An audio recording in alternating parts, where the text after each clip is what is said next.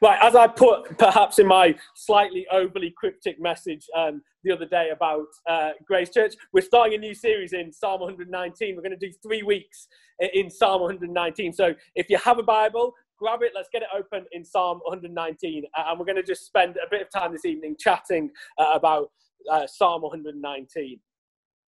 And as we're thinking about how we start the year, and as we as a church and as church leaders, we're thinking about what do we want to do at the beginning of 2021. We chatted about it, and we thought, wouldn't it be great just to spend a few weeks in Psalm 119? Now, you might not know anything about Psalm 119. You might not even be able to find it in your Bible. But there's a contents page, and it's somewhere in the kind of back end of Psalm. So if you flick through, hopefully you'll find it.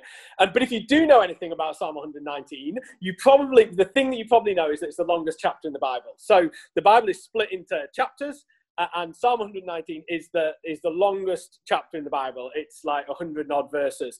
So it's really long. And if you know anything else about Psalm 119, then it will be that it is not only a really long chapter, but it's a really long chapter primarily about one thing, about God's word. It's a psalm, which is a song, and what it does is it spirals around different elements of God's word, different things, characteristics of God's words, different ways that the writer has experienced and engaged with God's words.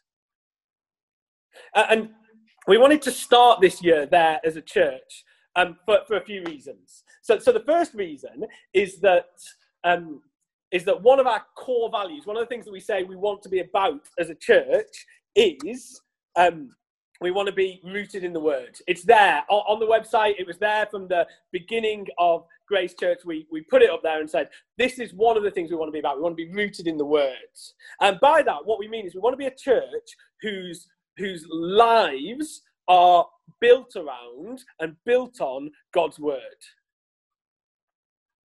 We want God to use his word to breathe life into us, to transform us, to comfort, to challenge us, to bring us into relationship with him. We believe that God's word is something that we can build our lives upon. And so as a church, we thought, wouldn't it be great just to start the year and say, what would it look like for us to spend a bit of time looking into God's word?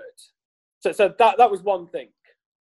The second reason we wanted to do it is, if you look back across the history of God's people, then what you'll see is that God's word has been central to their lives. So God's people have always been people who gathered around God's word. That's what they did.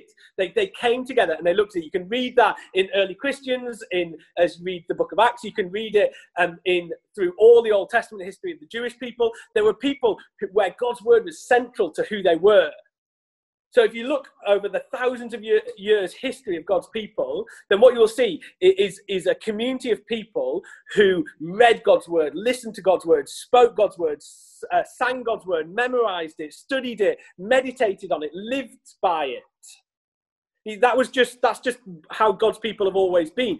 But it struck me as I was kind of thinking about this and thinking about, well, where are we as a church? That in our culture, I wonder if we live in a time where it's more and more common for God's people to find that God's word gets squeezed out of their lives. I wonder if that's just one of the things that we in our kind of current climate are battling. Different cultures, different times have different battles, different things that they struggle with. And I wonder if one of them for us is that we've moved slightly away from being as rooted on God's word as Christians and God's followers have been for thousands of years. And so I just thought it'd be great for us to examine, well, how did God's people engage with God's word? What did they think of it? How did they understand it? And to see whether there's things that we need to learn about as we look at a different time and a different culture and the way they engaged with it.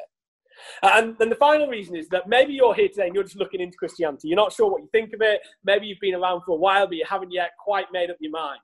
Well, put it simply as you can. You can't do that without going to the Bible and working out what you think the Bible is. If you're going to look into Christianity seriously, if you're going to really make a decision about it, at some point you have to decide, what is the Bible and what do I think of it? You've got to decide, do I really believe this is God's word spoken to me? Do I really believe that in this book I'm able to know God and understand who he is? Do I believe that God actively speaks to me through this? Do I believe that the things in it are true? You've got to work out all those things. So if you're looking into Christianity, a great place to start is to think, well, I'm going to look at the Bible and I'm going to think, well, what actually is this book? How am I going to relate to it? So let's get to it. Psalm 119. Let's look at how the writer of this psalm viewed God's word. And through it, consider how we might view it, how we might engage with it. Over the Christmas period, Sarah, so Sarah's my wife, and we watched through one of those TV shows on Netflix. It was called The Queen's Gambit. I don't know how many of you have watched it. It's a fascinating Netflix show about chess. I know that for some of you, you're there thinking, okay, fascinating and chess don't necessarily go together. But it is. It's a really interesting show. It's a made-up story, but it's about a woman chess player who grows up as an orphan, becomes this kind of chess grandmaster, is broadly speaking the storyline. It's actually really interesting. It's a really nice story because it's got a really strong redemptive theme that runs through it. I can see that Bob and Nikki are saying they never thought they'd find chess interesting. I couldn't see what the rest of the comments said, but I'm assuming it said, but the Queen's Gambit was really good. It was a really good show. But one of the things it did for me was it got me kind of sitting there, and I thought, I want to start playing chess again. Now, you may not know this, but I was a bit of a chess prodigy as a kid. I wasn't at all a bit of a chess prodigy as a kid, but I broadly speaking know how the pieces move. So I know which bits do what on a chessboard. So I thought, right, I'm going to dig out a chessboard and I'm going to play. But then I realized if I dug out a chessboard and played, because I can't actually see anyone at the moment, the only people I could play were my children. So I smashed Hope and Anna a few times just to make myself feel better, but found that wasn't terrifically satisfying. So what I then did was I downloaded a chess app on my phone, and I thought, right, I'm gonna start playing a bit more chess and see if I can get good at chess. And so I started playing chess, and I played a few people. I won a couple of games. I thought, right, I'm going to start playing a few randoms. So I played a few randoms, and I just got repeatedly beaten, just again and again and again. I kept moving my pieces and thinking that looks all right, and then all of a sudden I was dead. And I was like, how is this happening? Now, why did that happen? Well, that happened because as I was watching someone who was really good at chess, and as I was watching this show about it, I thought, I want to be able to do that. I want to be able to go and play chess. I want to be able to go and beat those people at chess. Now, you may not have had that experience about chess. So you may never have watched someone play chess and think, I just wish I could do it like that. But you've probably had it with something. So you'll have had that experience of watching someone who is really good at something and thinking, I want to be able to do that. I want to be able to do that as well as they can. And maybe it was with playing an instrument. I have this all the time. I go and watch like a band who I really like, and I'll sit there and I'll watch the drummer and I'll think, man, I wish I could drum like that. And I'll go home and I'll play for 20 minutes and get so frustrated that I can't, that I won't touch the drums again for a couple of months. Like you just watch someone really good and you just think, I want to be able to do that. Show me how to do that. Or maybe it's with sport, or maybe it's with art. I don't know what it is for you. But you'll have had that experience of looking at someone who's really good at something and thinking, I want to be like that. I want to be able to do that thing. Because that's what we do with things that are good. When something is good, we want to learn about it. When someone is good, we want to imitate them. So where I want us to start is I want us to look at Psalm 119, and I want us to start in verse 68. It's an unconventional way of looking at a psalm, but let's go with it. I want us to go to the middle, verse 68. I just want to look at verse 68 just to kick us off, because I think this is a really helpful starting point for what is it that drives this writer's obsession with God's word. This guy writes the longest chapter in the Bible all about God's word. Why is he so obsessed by this? And talking about God, this is what he says. He says, you are good, and what you do is good. That's this psalmist's kind of summary of God, of who God is. Now, I want us to pause there, and I want to ask you a personal question. This is the question. What is your view of God? Now, just pause there for a minute, because probably you've got a whole load of thoughts going on in your head of like, oh, well, this, and this. Just pause there for a minute. This is what I want you just to disconnect from those initial thoughts you had and go, okay, I'm not asking you how you think you should view God. So I'm not asking you, what do you think you should think about God? That's not what I'm asking you. And I'm not asking you, what do you perceive as the right question? So, I'm not asking you, if you were trying to pass a GCSE in who is God, what would I think the right answer was? What I'm asking you is to answer the question, your actual functional view of God. Now by functional, I mean the view of God which you live by, as opposed to the view of God which you state. So all of us can say, well, I think God's like this. The question is, do you live as if you think God is like that? Is that actually the view of God that drives the things that you do? Now your view of God may be many things. You might be here going, my view of God, I'm not actually sure he exists. I could go either way. Maybe he does, maybe he doesn't, but I'm not entirely sure. But probably you'll have a functional way of living then. So maybe you've got to the point where you go, I'm not sure if he exists, so I'm going to live as if he didn't. Maybe that's where you are. I don't know if he exists. Maybe he does, maybe he doesn't, but I'm going to live as if he didn't. I'm not going to let it influence my decisions because he might not even be out there. Or maybe you go, he probably exists, but if you were to ask me, how do I actually live? I live as if he's irrelevant. He exists, but he probably is just going to let me crack on with whatever it is that I want to do. If I leave him alone, he'll probably leave me alone. That's how I live. Or maybe you have a completely different view of God. Maybe you view God as a taskmaster. God is there, and you know he disapproves of you. When you think about God, you think of him looking down at you just going, I'm a little bit disappointed. You know you failed him. And so actually the way you live is you just try not to think about him, because when you do, you just feel rubbish. Do you see what I mean? How do you actually think about God? What do you think God is like? Not kind of if someone was to ask you the question, but in terms of how you actually live. How does it actually impact the way you live?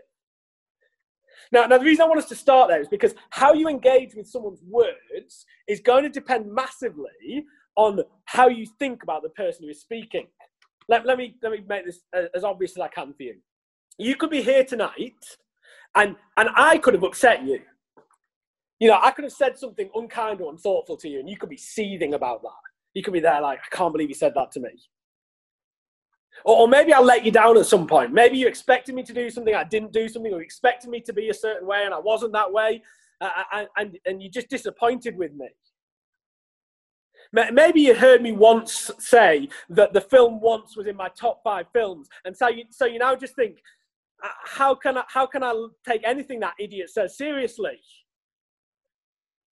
Now, if that's the case, you will now be engaging with the things I'm saying differently to someone who views me differently. You see, you'll be now responding to what I'm saying a certain way because of how you view me.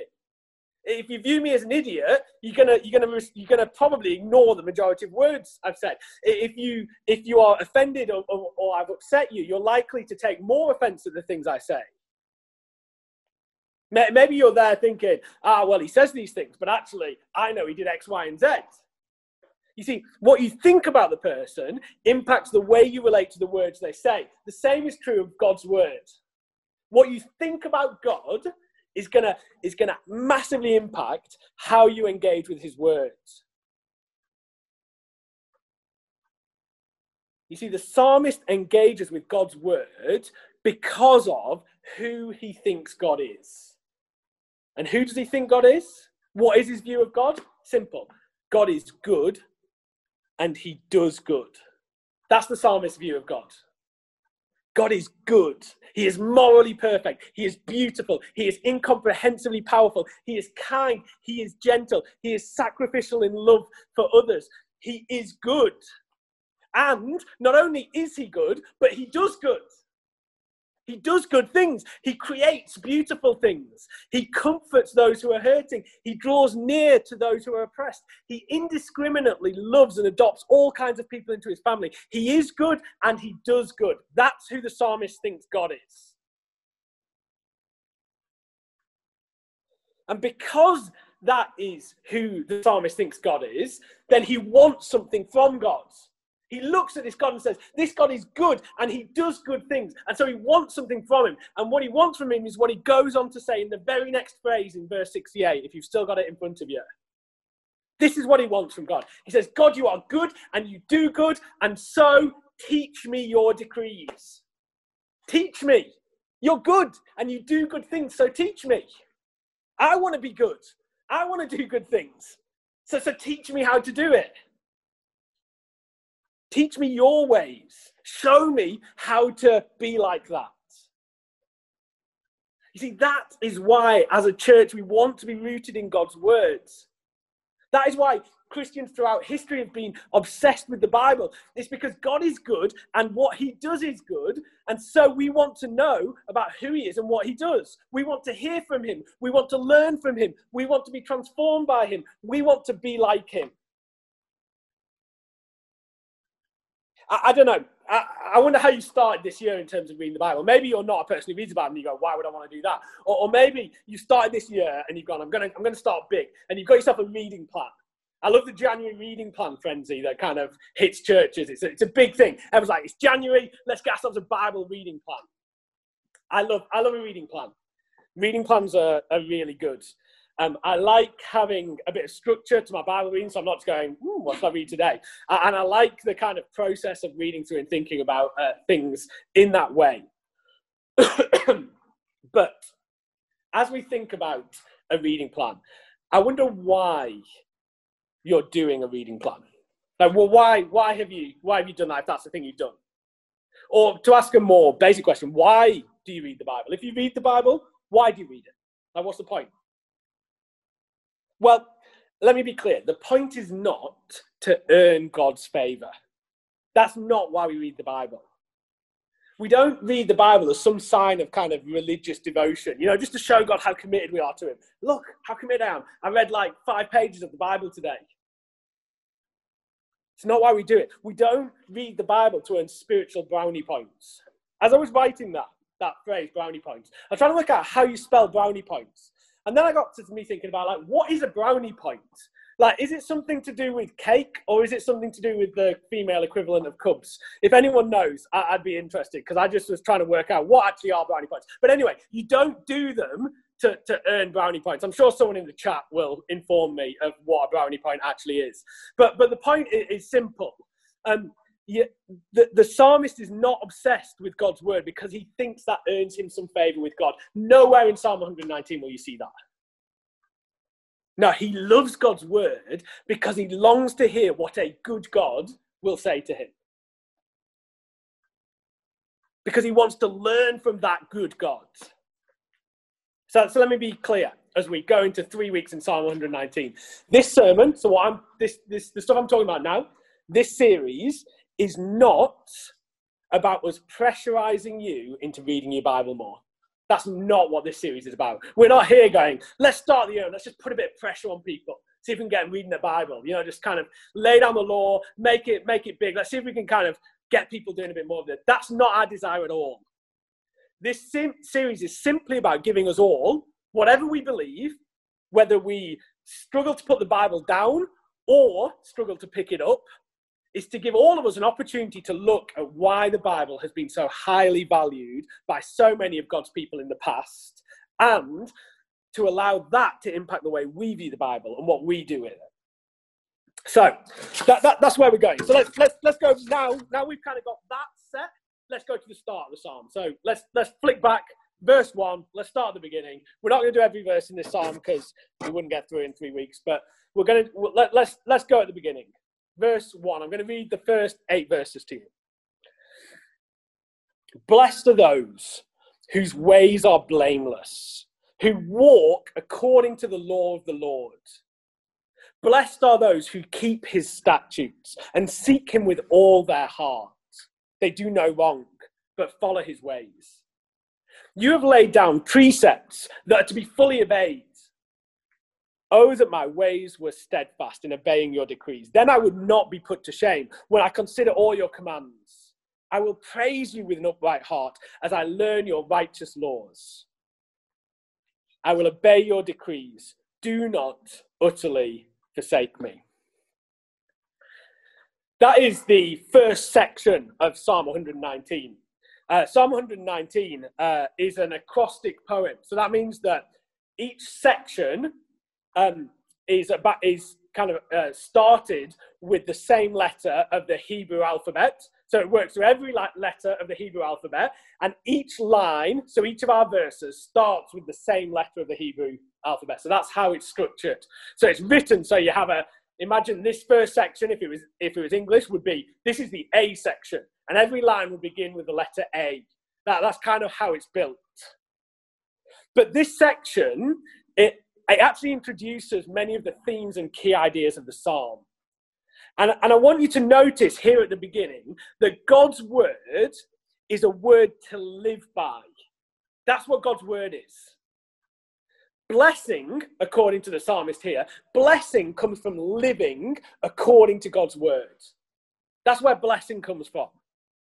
He says it again and again. Blessed are the ones who walk according to the law of the Lord, who follow his ways, who obey his precepts, who obey his decrees, who consider his commands. He says the same thing or very similar things over and over again. All those words, law, commands, decrees, they have slightly different meanings, but they're basically just ways of referring to God's words. And so the psalmist begins with a really straightforward idea. If you live according to the ways that God has laid down in his word, then you will be blessed. Then, he says in verse 3, you will do no wrong. Then, he says in verse 6, you will never be put to shame.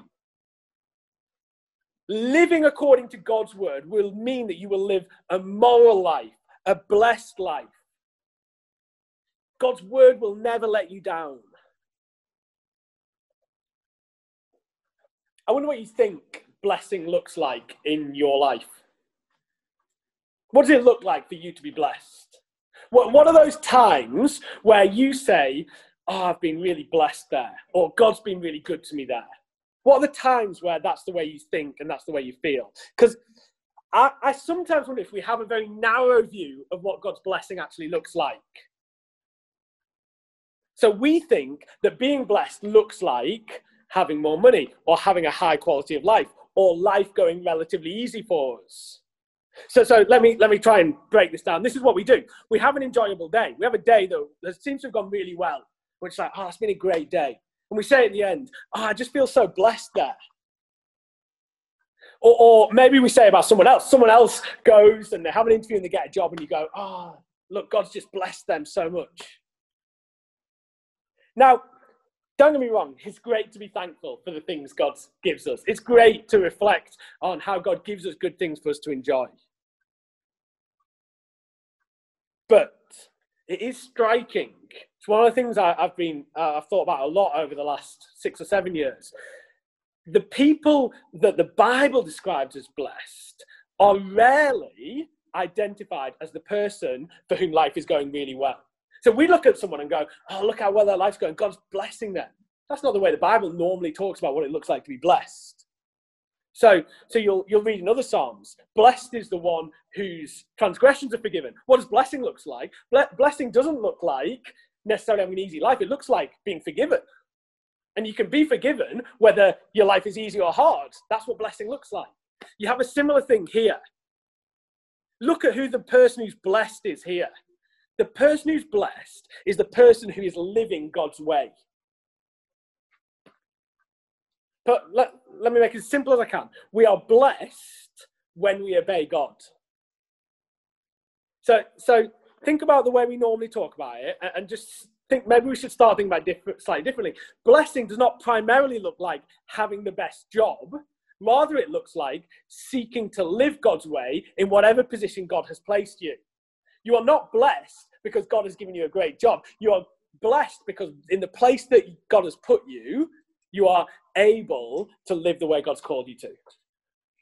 Blessing does not primarily look like having more money. It looks like being generous with the money that you have as God calls to be. So we could look at someone who has loads of money and they could not be at all blessed. And we could look at someone else who has no money but is generous with it. We could say they are blessed. Because blessing primarily does not look like the things we have. It looks like obeying God. Blessing does not primarily look like having the Kellogg's family. It looks like seeking to love those people that God has put you in relationship with, whoever they might be. You see, we think blessing relates to the circumstances of our life, when actually blessing looks like how do we live in the circumstances of our life.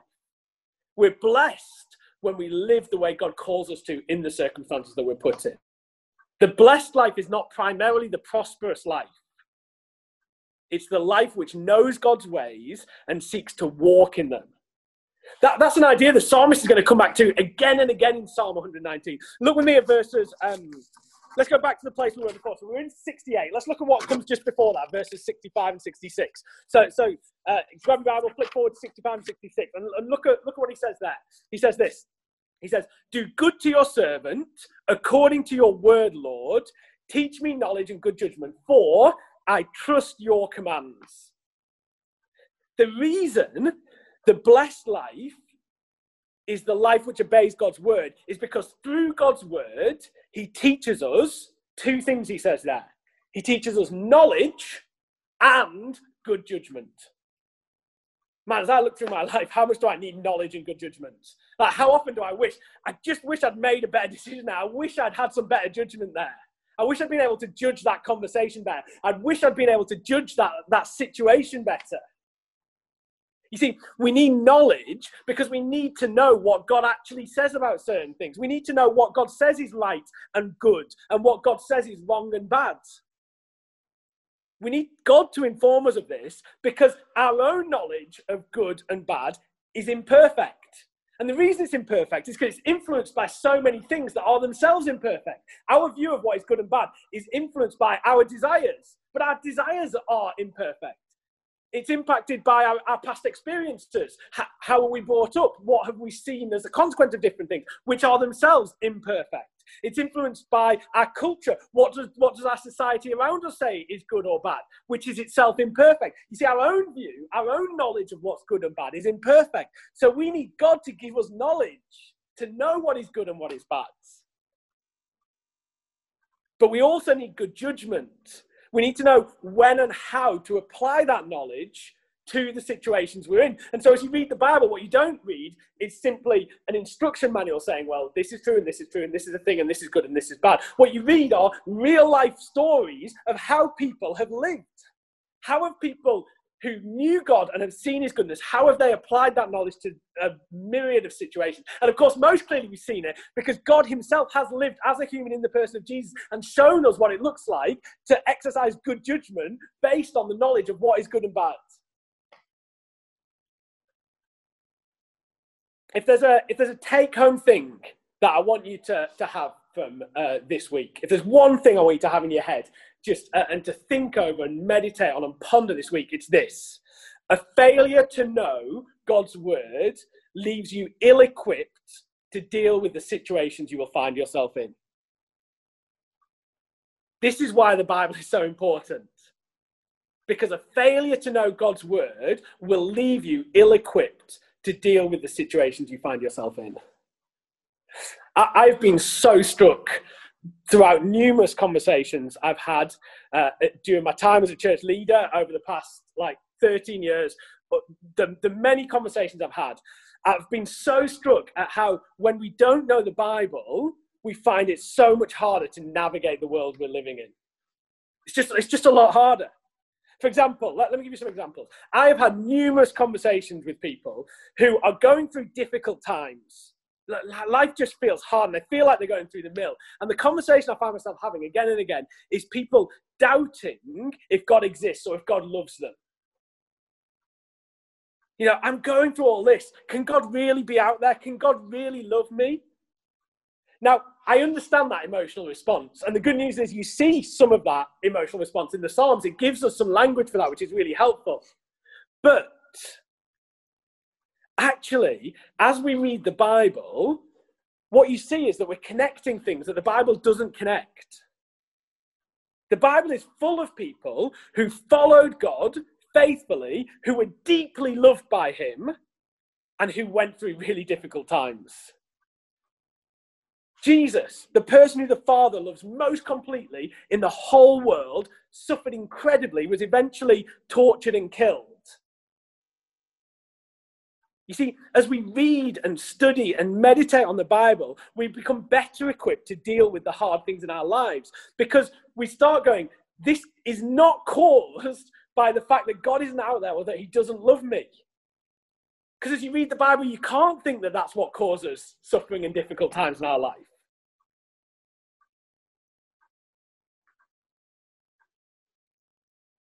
No, what we start to see is that the suffering and difficult times that we're going through are part of the problem which God is committed to solving. As we meditate on the Bible, we're able to see that the Bible talks about difficult and hard times as opportunities for growth, opportunities to enjoy God more, opportunity to love others. You see, it's a knowledge of God which will equip us to deal with difficult times. As we read the Bible, as we see, well, actually, what does the Bible say about hard and difficult times? What does it say about God's love for me? Then you are better equipped to navigate the hard times you will go through in your life. Or take a different example. Maybe you're dealing with a situation where you feel that you've been deeply wronged by someone or sinned against.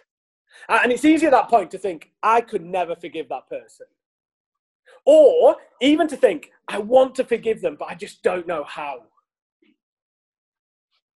It's only allowing God's word to go deep in us that we're able to get a glimpse of the depth of the forgiveness that we have received. And what the Bible says is that the key to you being able to forgive someone is not some 5-step program. It's not, oh, well, you just need these things. It's not, you need to will it more. The key to you being able to forgive that person is you knowing the forgiveness that you've received. So you go to the Bible, and the better you know the story of the Bible of a God who has forgiven you at great personal expense, then you will be equipped to be able to cope with that time where someone deeply wrongs you, where someone sins against you. If you don't do that, you will be less well equipped to deal with that situation. The same could be said for so many things we'll face in our life. How to behave in our marriages, in our jobs, how to deal with our kids, how to spend our time. It's as we immerse ourselves in the Bible that we gain the knowledge and good judgment we need.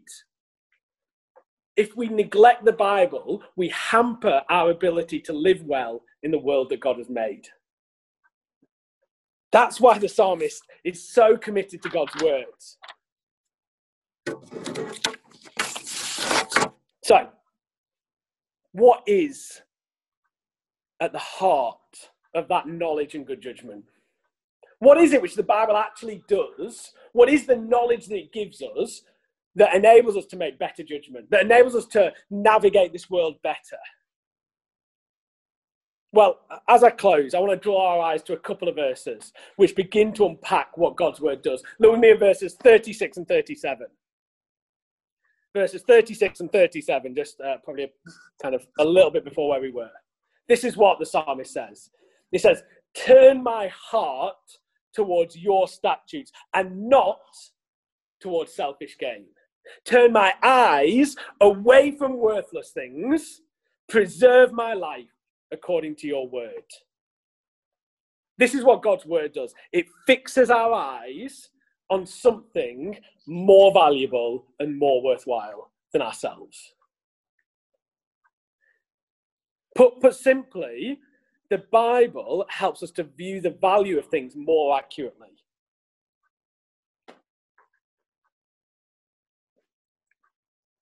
During this week in life groups, you can go along and you can try and prove me wrong. I'm going to say something, and maybe I'm wrong about it, but I'll say it, and then you can discuss and work out whether I'm right or not. Every poor decision we make, every mistake we make, is because we've valued something too highly and something else too lowly. That's where mistakes come from. They come because we place the wrong value on things. That's why we do the wrong things. That's why we make bad decisions. That's why we do things that we regret. We regret it because we did something based on the value of something, and in hindsight, we think it wasn't worth it. It wasn't as valuable as we thought it was. Every bad decision we make comes down to a misattribution of value. Us placing the wrong value on something. You can see this all the time. That marriage that was destroyed by an affair was destroyed because somebody valued a particular relationship or a particular sexual experience too highly, and the relationship with their spouse not highly enough. That's why they did. That's why that happened. They valued one thing too highly and something else not highly enough. The reliance on money, which saps away the joy in our life, it comes because we value money and what that can offer too highly, and we value other things in our life not highly enough. That sense of distance that we have from God, that sense of disconnection from him that we experience, that comes because we don't value spending time with him highly enough, and we value something else, that computer game, that book, that hobby, that job, too highly. That dishonesty over an insurance claim or an expense form or a tax return comes about because we value money too highly and we value integrity not highly enough. That unkind words comes about because we value what we wanted too highly and the good of the other person not highly enough. Every bad decision we make comes because we've got the value of things wrong.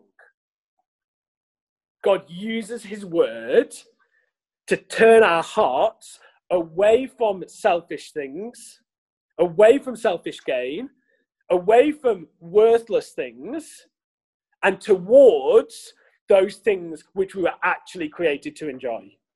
God uses his word to turn our eyes away from worthless things and towards things which actually matter in our lives. Life is a battle for valuing things rightly. And that's what God does in his word.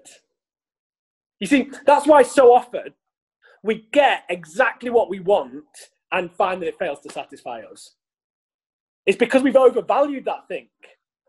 We thought that thing was really valuable, and then we got it and we realized it wasn't as valuable as we thought it was. And that can be in big ways, or it can be in little ways. I often look back on kind of times in my life, and I might have a day where I can do whatever I want. You know, I can get up when I want. I can eat what I want. I can do whatever activities I want.